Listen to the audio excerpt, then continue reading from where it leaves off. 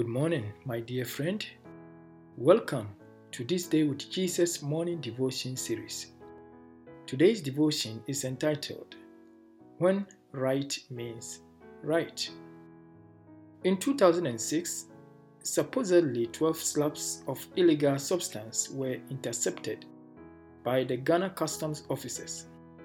After a forensic examination of the substance, it came out clear that it was cocaine. The case was transferred to the Criminal Investigation Department for further investigations. Meanwhile, the cocaine was left in the custody of the Ghana police. A year later, a Ghanaian newspaper, The Chronicles, reported that further tests conducted on the substance, which was believed to be cocaine, have proved negative according to the crime laboratory. Instead of cocaine, it turned out to be powdered cassava. Strange as this story may seem, it reflects the broken justice system of our societies. Humanity everywhere struggles to do what is right. So, the prophet Isaiah declared, "Woe to those who call evil good and good evil, who put darkness for light and light for darkness, who put bitter for sweet and sweet for bitter." Isaiah 5:20.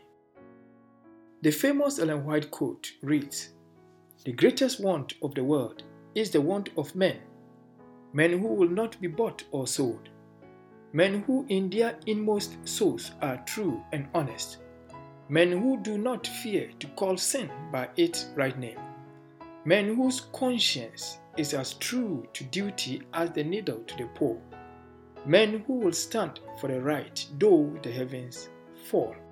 Education, page 15. Integrity reflects the impact of faith on our life. The world is not perfect, and neither are we perfect. The reason why God should be at the heart of our lives.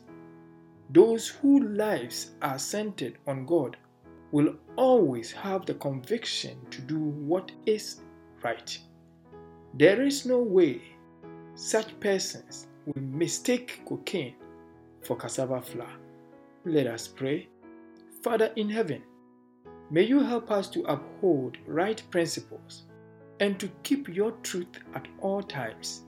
In Jesus' name we pray. Amen.